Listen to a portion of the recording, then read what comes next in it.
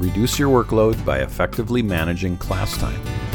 Review 8 ideas for managing class time in a way that can reduce your overall workload. Although you may think of workload as the tasks you must complete outside of your time with students, the way you spend your time in class directly impacts that workload. By effectively managing your instructional time, you can reduce the amount of work you must do the rest of the day or evening. The following are suggestions for how to maximize time in the classroom. If you've been reading the other articles in this collection, you will likely notice some overlap as our classroom activities directly impact our other responsibilities. Number 1, provide feedback in class. This goes back to the article about grading. As much as possible, provide students with feedback during class time rather than assigning homework and correcting it after hours. Dr. Catlin Tucker is a strong proponent of using blended learning strategies as a way to make this feedback and grading loop happen at school. Number 2, station rotation.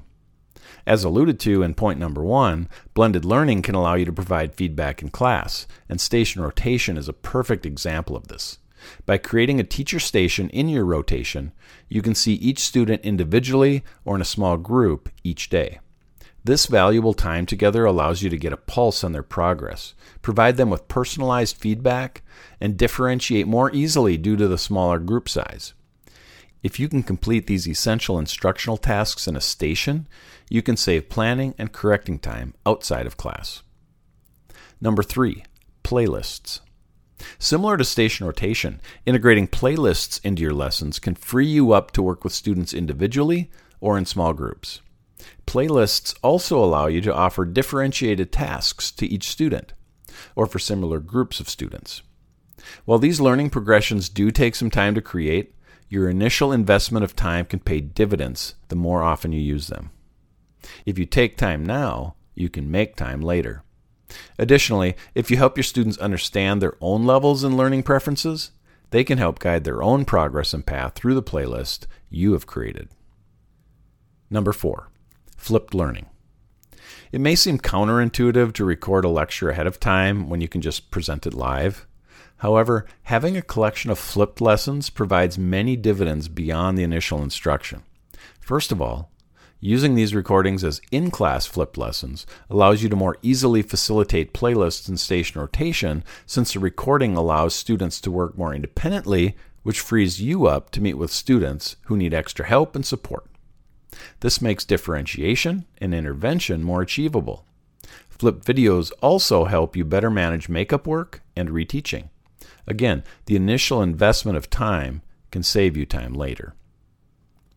Number 5, leverage software. It's important not to overuse self-paced software.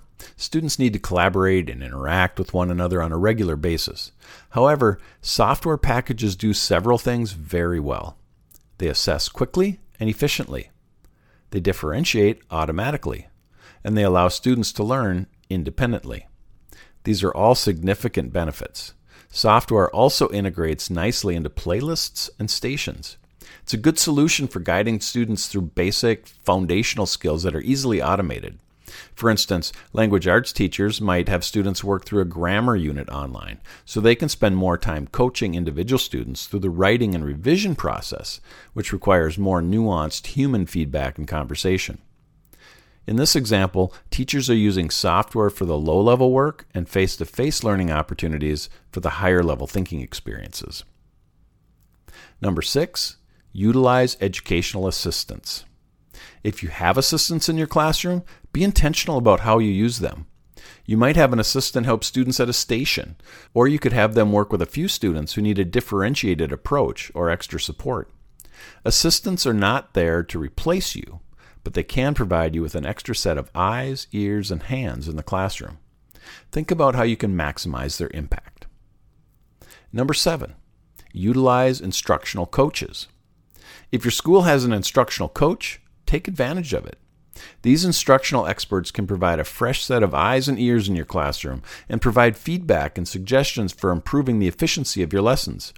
In fact, most instructional coaches will plan and teach a lesson with you, collaboratively seeking efficiencies and solutions for instruction in your classroom.